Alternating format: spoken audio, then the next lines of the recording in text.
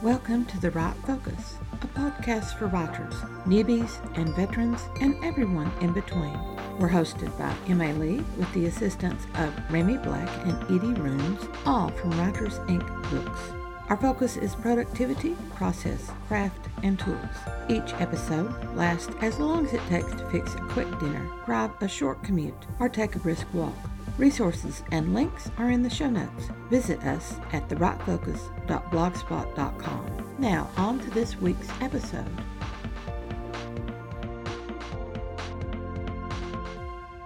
Our claim is that writer's block doesn't exist. And you say, I don't believe it. I'm blocked. I'm suffering with writer's block. Well, believe it or not, that's the truth. It doesn't exist. We can write, but something keeps us from writing what we very well need to write. At the end of the last segment, we classified 3 types of writer's block. Knowing the type that's affecting us, that's part of the solution to our writer's block. The other part is our will. Even if we don't want to write, we must. We need to. We gotta. The only problem is I'm afflicted with bloody-mindedness. As soon as someone commands must, need, have to, gotta, my bloody-mindedness says, oh yeah? I think not. That's where will comes in, and that's our focus this segment. Overcoming type 1 of writer's block, which is writer's refusal. Writer's refusal is the least problematic of the 3 misidentified problems that a writer confronts. This particular malady occurs when some perverse instinct inside us decides that it doesn't want to do what it knows good and well that it must do. We chase other things by video gaming, or extending our errands, or doom scrolling, or answering every text and email and Facebook post, rather than heading to our writing area and focusing on our primary project. We claim that we have laundry to do, then plant ourselves in front of some sort of film or series while the washer and dryer work for us. You know, in the 45 minutes that the washer or dryer is running, we can write and polish a scene. We have set aside time to write. Suddenly, we look around and discover that we're in parts unknown to our writing space. This isn't writer's block. This is refusing to write. The writing has lost its first white-hot allure. Our refusal to write occurs for 2 very simple reasons. Either we need an escape, or we need an unburdening when we've taken on too much too soon. So, desperate to escape? Then schedule an escape from your writing. Escape with a vacay. Take a vacation from writing. Take off for 1 day. And write about that escape when you climb into bed that night. Anais Nin said that we write to taste life twice, in the moment and in retrospection. Escape with play. Write something just for fun. Something is always there in our minds. It may not be what we want. It may not be what we can see how to use. Yet it's there. Our subconscious gifted it to us, and it's demanding that we deal with it. Use it or lose it, the cliche says, and that truth is never truer than with writing. Writing just anything that's not about my current project doesn't count, you retort. Wrong. It counts. It's writing.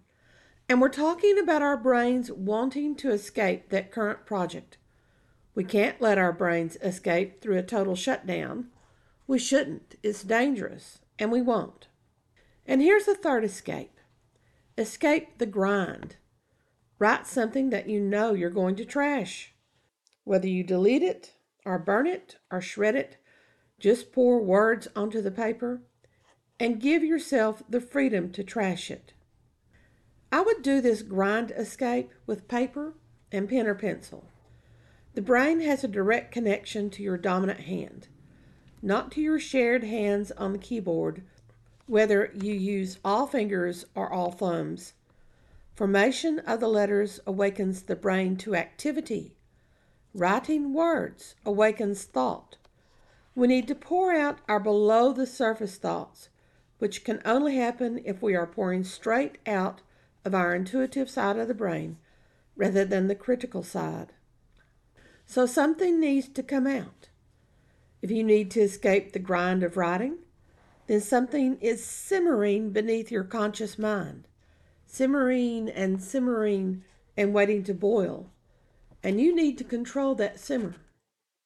Here's an escape exercise to try.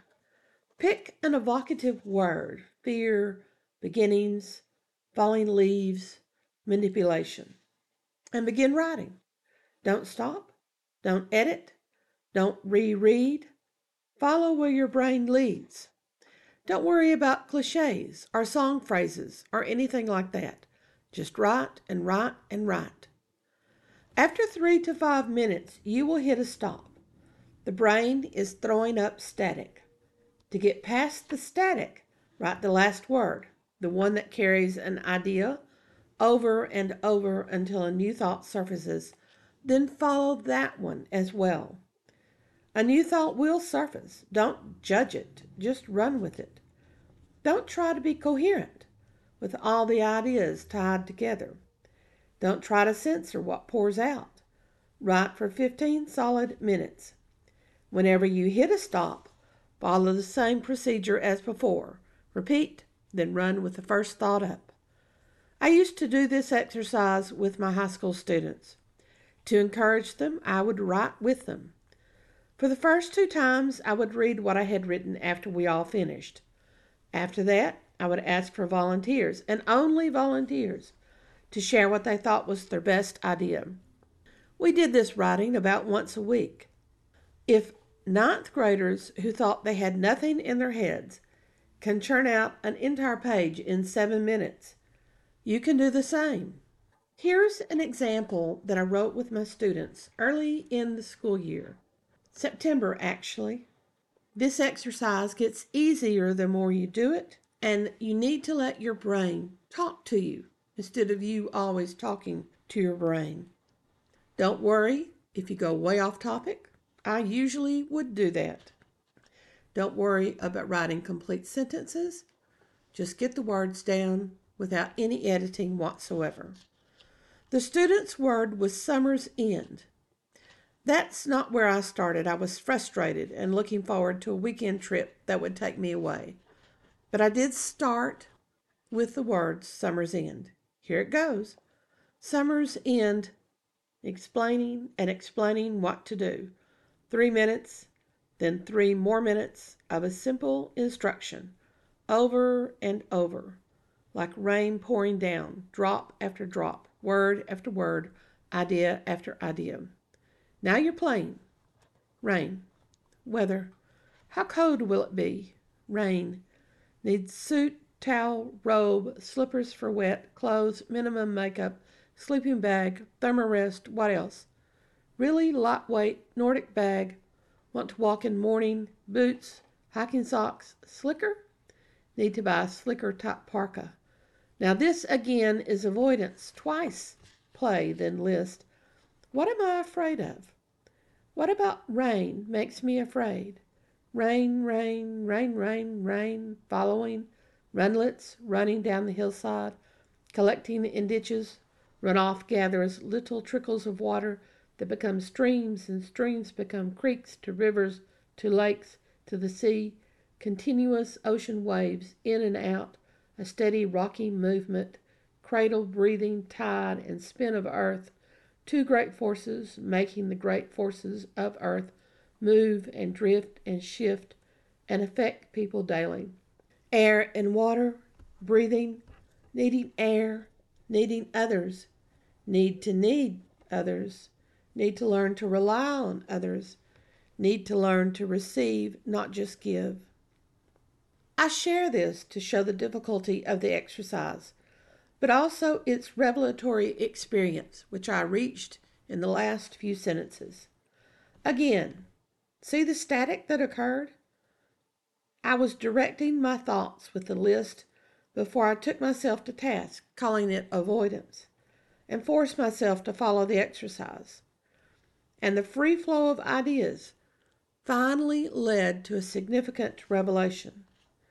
For killing the grind, though, when we need an escape, this exercise works best when the free flow writing lasts for 15 solid minutes. However, the 7-minute exercise can become a weekly habit that will get you in touch with your right brain creative muse. If you're thinking about a scene, pick what you think is the thematic word for that scene, or thematic word for a character, or something of that nature, and just write freely and see where it leads you. Take this escape. After it's over, write about it, journal or blog or free sketch, and the next day, return to your project. Never wait on your muse. You're a pro. You are in charge of your writing, not a fickle goddess. Never abandon your projects. Just give the one you're working on a little time off. Let it have its own vacation. Writer's refusal may also occur when we have overscheduled our lives. What we think is writer's block can be a sense of being overwhelmed. Even God rested on the seventh day. Don't be a slave driver. Take a break from that current project only. After all, we are creating, and 6 days of creation will sap our brains. Obey a writing Sabbath on whichever day of the week works best for you. After all, Saturday or Sunday as the Sabbath is merely an arbitrary human decision, much as the length of months is an arbitrary human decision. When you're overwhelmed because you're overscheduled, then you need to schedule a break. Break away from Project 1 to work on Project 2. This works really well if you're moving from fiction to nonfiction. Take a couple of days, or 3 or 4, to break ground for the next project. Do your research for Project 2. Sketch out ideas. Block out a series of scenes. Explore character development. Draw out a house plan. Or create a map with a free program such as SmartDraw. Or do some basic marketing drafts for Project 1.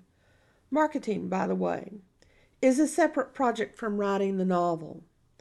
Even though both are like conjoined twins dependent on each other, they require completely different thinking caps. Go ahead and write the blurb for the story. Figure out the tagline. Decide what the promotions are going to be. Sometimes writing the blurb keeps us on track, and if we stray off, then we can always rewrite the blurb to fit. Taglines need to capture the story in a catchy way. Call them one-sentence wonders. They make great ad copy and tweets. Taglines require typewriting, 20 words or less. Better is 12 or less. Whether on the cover or in an ad or both, taglines are just as important as the opening line and the opening scene of the book. They also require a bit of rhetorical savvy, either with climactic ordering or alliteration or clever metaphors or some other rhetorical device. They should give a quick glimpse of the story and spark the reader's interest. For my book, Christmas with Death, the tagline is "Christmas is for miracles, merriment, and murder." Readers know from the beginning that the book is a murder mystery. The alliterative M creates a bit of catchiness that will hopefully gain a second glance from the reader. When I ran into a slump, I spent a whole day working on this tagline. Several hours that resulted in only 7 words seems like an inefficient use of time. However, those 7 words are the first ones that the reader will see. As I continued writing Christmas with Death, I skipped back into the story to add scenes and situations to develop the idea of miracles and merriment. When the draft for Project 1 is ready for editing, You have your marketing decided. Once you have completed project 1 and not just ended it, you can tranquilly turn to project 2. Sometimes, however, a simple breakaway is not sufficient. Other breakaways are available. Break away from the genre. Writing the same type of thing, while it has equal measures of comfort and fit, doesn't always feed our brains. While marketing is different from writing, it doesn't really break away from project 1. That's when breaking away from the genre you're working in becomes a necessity. One of the best ways to break away from genre is to write something different from what we usually write. We spend our days working on our projects, composing emails, popping off tweets, and spewing out posts. When we need a breakaway from genre, we need to write something else. Whether we're writing fiction or nonfiction, break away with a poem.